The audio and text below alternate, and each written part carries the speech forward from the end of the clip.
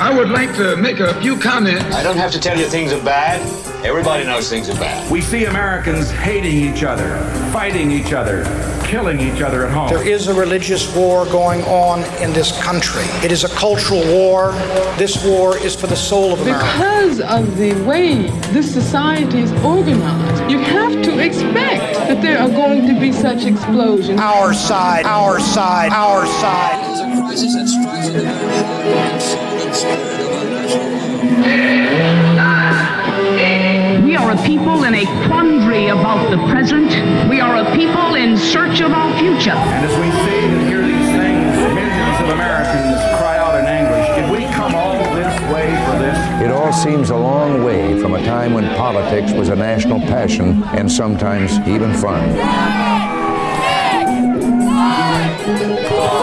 We are attempting on a larger scale to fulfill the promise of America. 3, 2, 1. We are met here as Americans, not as Democrats or Republicans, to solve that problem. Welcome to the Pothole Problem Podcast. I'm your host, Jack Miller. This week's guest is Candolin Johnson. She came to me through a previous guest on this show, Rebecca Tweed. Rebecca is currently the campaign manager for an organization called People Not Politicians, who is running a campaign to get a ballot measure to create an independent redistricting commission for Oregon. Candolin is the deputy campaign manager, and she also happens to be the campaign coordinator for the League of Women Voters of Oregon, which is one of the organizations sponsoring this ballot measure. Candolin has a lot of good stuff to say about her personal journey into and through politics, and it's a relatively long interview, so instead of saying more, I'm just going to get right into it. Welcome to the show, Candolin. Thank you. I'm glad to be here. How would you characterize your role in the political world? It's very new. I graduated from OSU in 2017, so I've only been out of college for a few years now. And even when I graduated, I didn't really know what my role in politics was, because when I was at OSU, I thought I wanted to be a lobbyist or run for office or work as a staffer. And then I interned with the Oregon Students Association as a lobbyist, and I hated it. So I got done with political science and I said, I don't really fit into partisan politics. I don't identify with either party. I tell people I felt like I had to pretend to be someone I wasn't to be able to get anywhere. And I also am not a city gal. When I first graduated, all of the jobs were in Portland. And I didn't have an ability to get to Portland. I didn't want to live in Portland. It was going to be very stressful for me. And so I almost said, well, I guess politics isn't for me, because all of the jobs are in Portland. Nobody cares about the fact that I don't want to live in a city. So I guess I'm not going to apply for jobs in Portland. And I was having a really hard time, and that's why I ended up doing a year in AmeriCorps, because I just needed some time after college to figure out what I wanted to do next. And after I got done serving in AmeriCorps, I found the League. They had this position open, and I originally actually applied just to be like an office specialist. They looked at me and they said, "We would like you to run our redistricting campaign." And I said, okay, that sounds fun. Let's do it. Because I've always been more passionate about issues and less about parties and party interests, because I find that issues connect people from all spectrums of parties. And so redistricting I loved because it was a multipartisan issue. And I'm really passionate about issues and nonprofit work and things that actually make me feel like I'm in the community. And when I was getting really involved in politics, and I was on the board of directors for the Oregon Students Association, and I was in the Capitol lobbying for students, I actually started to feel less connected with the community. And it may be because I'm still fairly young and building my own community connections and community connections. And so I felt kind of isolated. And I said, I need to take a step back and get involved in the community. I need to be in the ground. I need to be there and build my connections, build my community before I go back to conventional politics. So I can see why you would have not found it compelling to be a lobbyist if you're more issue-oriented than partisan-oriented. What started you, what activated you as a young person to think of politics as a place that you wanted to be? I grew up very, very poor. I grew up in a very small town, a rural town. My family is still very, very poor, and I'm the oldest of all of the kids. I was taught very quickly from a young age that if I wanted to get out, I needed to find community. I needed to be involved. I needed to get involved in community service. I needed to ask for things. I needed to do things. And I needed to convince people that I was worth it. And so I got involved in community service at a very young age, starting in high school, and knew that I loved politics. I loved community service. And I viewed getting involved in politics as a way to serve the community. And that was my, I guess, philosophical view of politics when I first started as a freshman in college, was that I loved politics because I loved the idea of serving the community. I loved the idea of working on issues that impact people, improving people's lives, and being there for others. I guess that's why when I went through and I really started getting involved in it, I needed that community connection, because community service is what got me in it to begin with.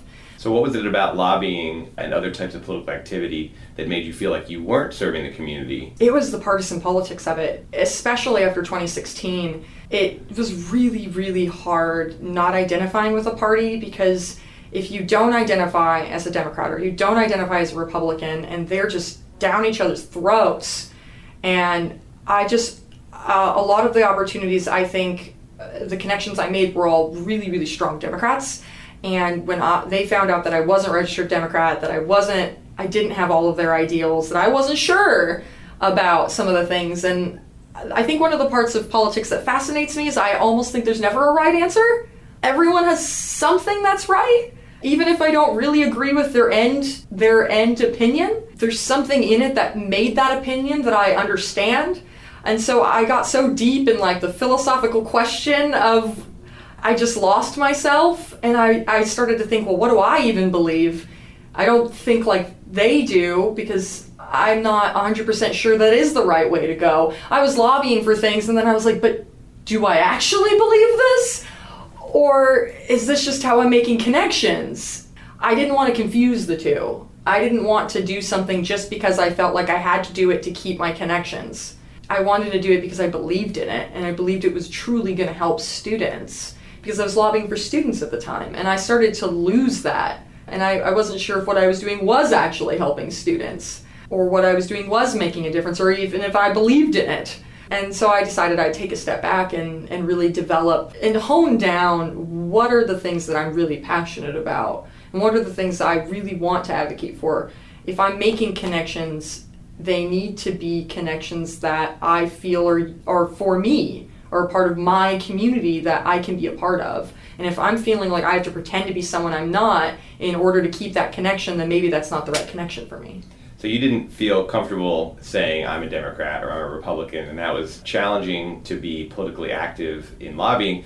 Did you find that a lot of other people who you knew who were politically active had a similar problem that you did, or did you see a high level of comfort with adopting a party label and a party brand? I think that the people who are uncomfortable with adopting a party label are the ones that are uncomfortable being in politics right now. A lot of people that I talk to who don't vote, who haven't voted, who feel that politics isn't for them, or that politics is too, or, you know, there's always this, oh, I don't get involved in politics. I don't do politics. And I always tell them, well, you can't not do politics. Politics does you if you don't do politics. So hone in on what your interests are. And I'm really proud of this. I convinced my partner, who hadn't voted in like 10 years, to vote for the first time just this last election.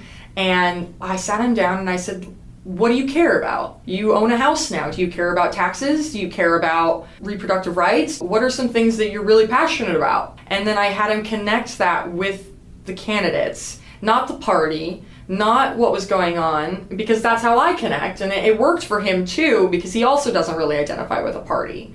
And I said, well, if you don't want to be Democrat, and you don't want to be Republican, and you feel politics is too complicated, then narrow it down. Find the issue you understand, and find people who also understand that, and vote for them. I really like that. If you don't do politics, politics does you. Yeah. And that is a hard thing to actually convey to people. And it seems like that's part of what you're doing right now, is you're trying to do that kind of outreach to convince people. You don't have to have a ready-made party label or brand or identity. You can be as uncomfortable in the party as I am. That doesn't mean that you have to opt out. Right. And I'm very honest with people. I'm very honest, honestly a little too honest sometimes. People are like, whoa, Candlin, too much information, too honest. But I'm very honest with people about how I feel about politics, and I say, you know what, if you don't want to vote for the president because you feel your vote for president doesn't matter, that's fine. I kind of agree with you. In Oregon, it doesn't. We know the Democrats are going to win in Oregon for the presidency. So, okay, let's talk about your impact for the governor or your impact for the Secretary of State run. Your vote really does make a difference for local elections. And so I try to find a way to connect that with people and try to make politics seem less scary by connecting it with an issue that they understand and that they care about, and realizing that everything is politics. Seems like a good time to ask the question I ask all my guests, which is, what is something that used to outrage you and no longer does? And most importantly, why do you think that changed? It took me a long time to answer this question. I started asking everyone. I have 3 jobs, I have lots of hats, and I went around asking everyone this question. I was like, I was asked this question, and it's so hard, and I just, every answer I've thought of doesn't seem right, because I'm still angry about a lot of things. And one of the common responses I got from lots of my coworkers, and honestly a lot of them were a few decades older than me, were, Candlin, you need to not be angry about everything. You're going to get burnt out. You don't need to argue with everyone, because I get in arguments with everyone. You don't need to be angry about everything. You're going to get just burnt out. You're going to get tired. What I saw was that they were tired and that they were burnt out, and that they decided that it wasn't worth getting angry, which I think is a mature decision, but also a sign that they were burnt out by all the things that were going on, and they just kind of gave up on moving forward with it because they couldn't emotionally deal with what was going on. Politics can be extremely draining. It's very draining. It's very draining. I have lots of friends who are super burnt out, who are super drained. They become very jaded, and they kind of lose connection with why they even did it in the first place. And I saw that happening to me, and I got scared, and I booked it. So what I finally decided on was identity politics. I grew up in a small town, and when I first heard the words white privilege, I was extremely mad and irritated. I said, how dare you call me privileged? Do you know anything about the way I grew up? I had to fight for every single resource that I have. I'm not privileged. It took me a while to realize that they weren't saying that I didn't have struggles, that I didn't have issues, that I didn't have my own types of oppression. What they were saying is that none of that oppression was because I'm white. That finally clicked, because I feel like identity politics and just exploring your identity as a young adult, you just kind of get this light bulb, you get this click in your head, and you just understand that, oh, okay, that's just one part of me. And they're telling me that not only do I need to think of that part, but how all of the other parts influence my life experience and the way I impact others and the way that others impact me and my work. Everything about my identity is intersectional, and it impacts my perspectives and my view on my life. And now I don't get mad anymore, and I have a completely different opinion. You don't get mad when someone says you have white privilege? No, I don't. Or you don't get mad in general about the notion of identity politics? Exactly. Both of those. Yeah, because at first I was very defensive, and I find that happens a lot with white folks who grew up in a very conservative rural town. Is they say, I'm not privileged, you don't know anything about me. It took me a lot of self-awareness, a lot of exploring, a lot of very deep personal identity exploration to understand and accept privilege for what it is. And now when someone says, hey, you need to examine your white privilege, I say, you're totally right. I didn't see the context. Thank you so much for calling me out. And I move forward, and I'm okay with being called out. And I know that as a white person that I still need to every day evaluate my biases, and I need to evaluate my perspective. How am I making this decision, or how am I viewing this person automatically because of my life experiences? I grew up in a town that maybe had 3 people of color, right? I'm going to have biases without even trying to, without even meaning to, because we have bias. And just because you have a bias doesn't make you a bad person. That's what I tell people. I say everyone has bias. It doesn't make you a bad person, it makes you a human to have bias. What makes you a bad person is when you pretend that they don't exist and you don't try to make yourself better.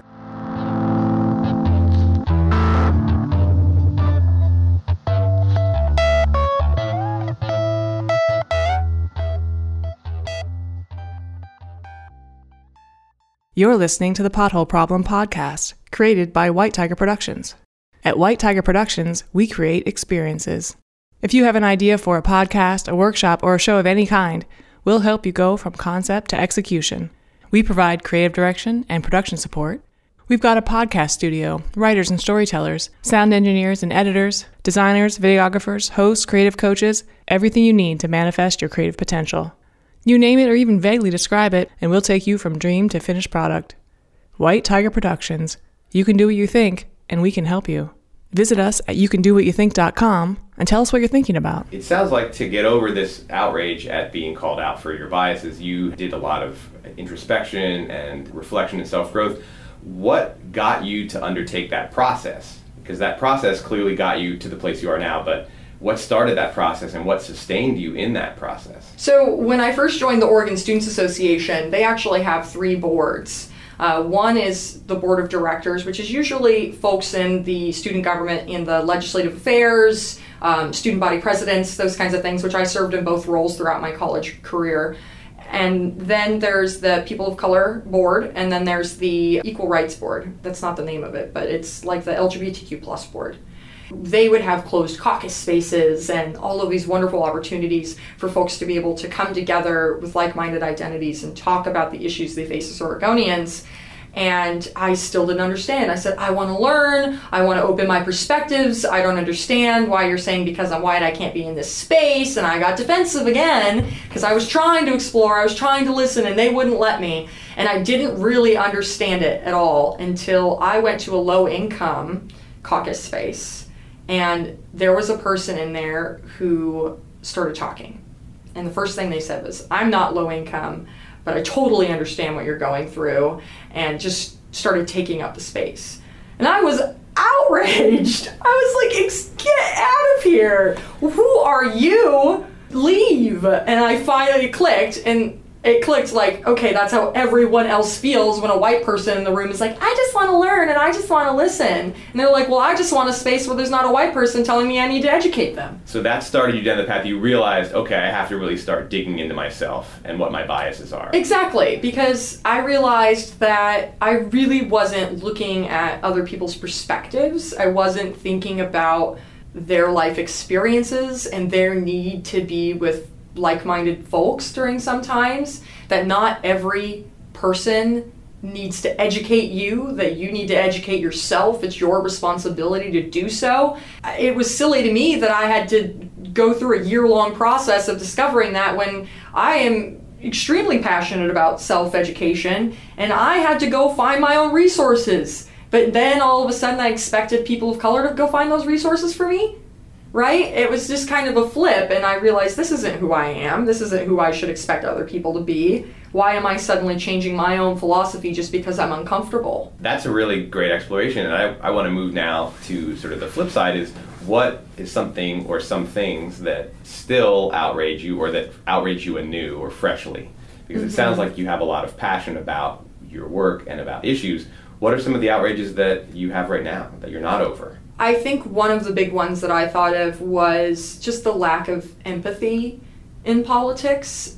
I have 2 sides of this. I always have 2 sides, which is why it's so hard for me. I understand that sometimes some people, especially with how politics can be so deeply personal, they can't just sit and calmly have a quote-unquote political debate and deal with the devil's advocate when it's so deeply personal to them. And people, I think, don't have empathy and understand that about politics. They don't understand that for a lot of people, especially people who are disenfranchised, people who are dealing with a lot of different struggles and a lot of just stuff that's going on, that politics is very personal, and they can't just sit calmly and debate with you and educate you on all of the struggles they're facing, and they shouldn't have to. So the lack of empathy prevents people from having political discussions that are at the same time personal and productive. Right. The reason why I say on the flip side is what really bothers me is there's lack of empathy on both sides. I see people blaming someone who is getting very emotional. They're at the point of screaming because they can't objectively talk about something that they're personally impacted by. The person starts blaming them for not being able to have a conversation with them and say that they just are out of line. And then there's the other side where people just close their mind and they don't want to even hear that person's story when they are able to be vulnerable and open up. And so people who are sharing their stories, who are opening up, just cutting open a wound and spilling it out for people to hear, and they're just shut off. It hurts me to see that. It hurts me to see that when someone does decide, I'm going to be vulnerable, I'm going to share my personal experiences and how that impacts my view of politics, and someone says, that's not the way I lived, I don't think that exists. So what do you think is a way forward to spread more empathy into the political world, and I mean just into the world of regular human beings who are impacted by politics? What can get more empathy into the discourse? I think part of the reason why we start to lose empathy is when we start to lose ourselves a little bit. I see a lot of people when they get really burnt out, and you start to see some of those signs as a lack of empathy. You see people starting to not be able to have time or the emotional energy to deal with other people's emotional energy. And so there's that. If you start to see yourself not being able to be understanding, to not be able to sit there and control your biases and think about other people's perspectives, that's a pretty good sign that you're burnt out yourself. So I think self-care in politics is very, very important. And the only way we can have self-care is by having self-awareness. Having the ability to be aware of yourself, aware of your emotional energy, and be aware of where you are is very, very important in politics and in life. Because I think when we lose empathy, it's because we are losing ourselves and we're not taking care of ourselves. So you mentioned earlier the burnout problem, and people that you know who've been in politics for a long time seem to you to be burned out, and that sounds like it results in a loss of empathy. You're a relatively young person. What is your plan to have a sustainable presence in the political world and to take care of yourself so that you can have the empathy that you've identified as an important component of the healthy political discourse? What are you going to do? Yeah, and that's the part that's really hard, because for anyone who knows me, they kind of see me as someone who can't make up their mind as to what they want to do, because part of me loves politics and never wants to leave. But the other part of me finds it to be an unsustainable lifestyle for who I am. When I was looking at internships and those kinds of things, we're just now starting to have conversations like, oh, people getting internships in DC should probably get paid. I was being offered, I think, $3,000 for 6 months as a scholarship. How is a low-income person with no family support supposed to be able to afford moving to DC and working for free 9 to 5 and having no political connections there? There's that. And I have to work for a living. I've got to take care of myself. I have to feel like I have a job and I have income coming in. And the fact that a lot of politics is very, very short term, and then you have to keep applying for jobs over and over again. And the fact that all of the jobs are in cities has been very, very draining for me. And so that's why I almost gave up on politics until I found this campaign, and I'm able to stay in my rural city area and still be involved. But I have a job at a nonprofit, and they're offering me a full-time job with benefits at the end of June. I can't say no to that. And is that a politically oriented nonprofit? It's not. It's not. It's an animal shelter where I get to run community-based programs and be out in the community doing preventative community education. Part of me loves that and still feels that it's not necessarily not politics, right? When you're out there doing that preventative education, preventing crisis and helping people and providing services for folks. And I realized that maybe I was never really interested in just implementing policy, but also with just the government services side of things. Being the person who's implementing programs that actually help people and going more the bureaucracy side. And when I first told my dad that, he's like, oh, so you're going to be a part of the problem, not a part of the solution. Well, it sounds like what you're saying is that the official political world, what people would identify as politics with a capital P, is not the only way to do politics, and that community service can come in a number of different forms, and you're finding your place. Do you think that official capital P politics is probably going to wash you out pretty quickly into one of these other endeavors? My main goal is to keep building connections in my community, feel a part of the community, and I think that I will get more involved in conventional politics once I have that support behind me. As of right now, it's very, very difficult to do conventional politics without a lot of network and support. And I don't have that right now because I'm still very young and I'm still building that from scratch. So, people ask me, are you going to run for office? Are you going to do other things? And I say, maybe. I'm not saying no. I'm not ready right now. I don't have the support. I don't have the people behind me to do that, and I can't do it by myself. That's why not only do I have 3 jobs, but I also volunteer my time for a crisis line. And I'm trying my best to really feel integrated into a community before I even consider being a representative for them. I like that, getting integrated into the community instead of official conventional politics being an either or thing. I either am or am not in it. Mm-hmm. You're introducing a perspective that says, well, you can increasingly integrate yourself with the community, and that will either create opportunities to run for office or to help run a campaign or not, but that you're doing good for the community. You're either actually way. Changing people's lives, listening to them, being involved in these debates about issues. Mm-hmm. That you don't have to go into capital P politics to do politics in a way that benefits your spirit. And what I usually find is politics finds you, because you can't escape politics. And so even if I'm not in capital P politics, I still am. Opportunities have a way of presenting themselves. And I would feel better taking on those opportunities when people feel that I'm with them, that I've been there, that I've been involved, that I've heard people's stories. And I want to do that before I run for anything, before I consider myself to be a representative for anyone. That's a great perspective, and I want to thank you for coming in and talking to me. This has been a fascinating interview. Yeah, thank you.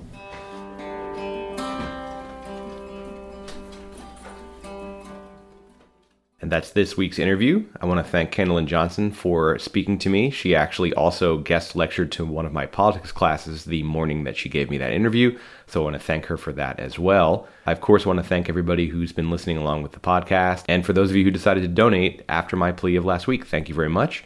If anyone out there is considering whether or not to make a financial contribution or to try to hook me up with a sponsor, you can go to our website, potholeproblempodcast.com/join, or you can send me an email, jack.miller@pdx.edu.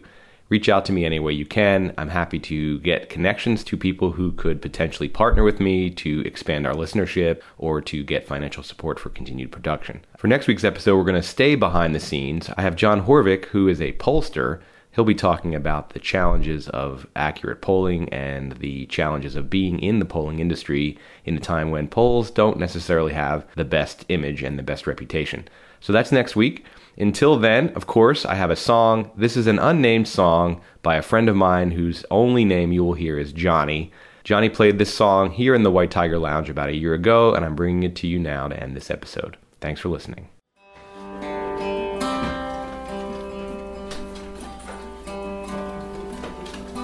When I'm finally over with my life, I will dream the last dream of our nights.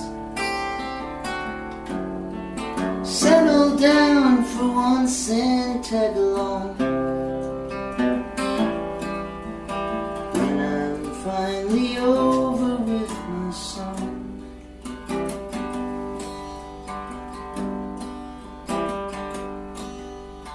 When the prices drop and I come home, I will greet the strangers with a kiss. Set the clock according to time zone. When I'm finally over with my song. And fear, nothing. Nothing, no, no, no, no, nothing.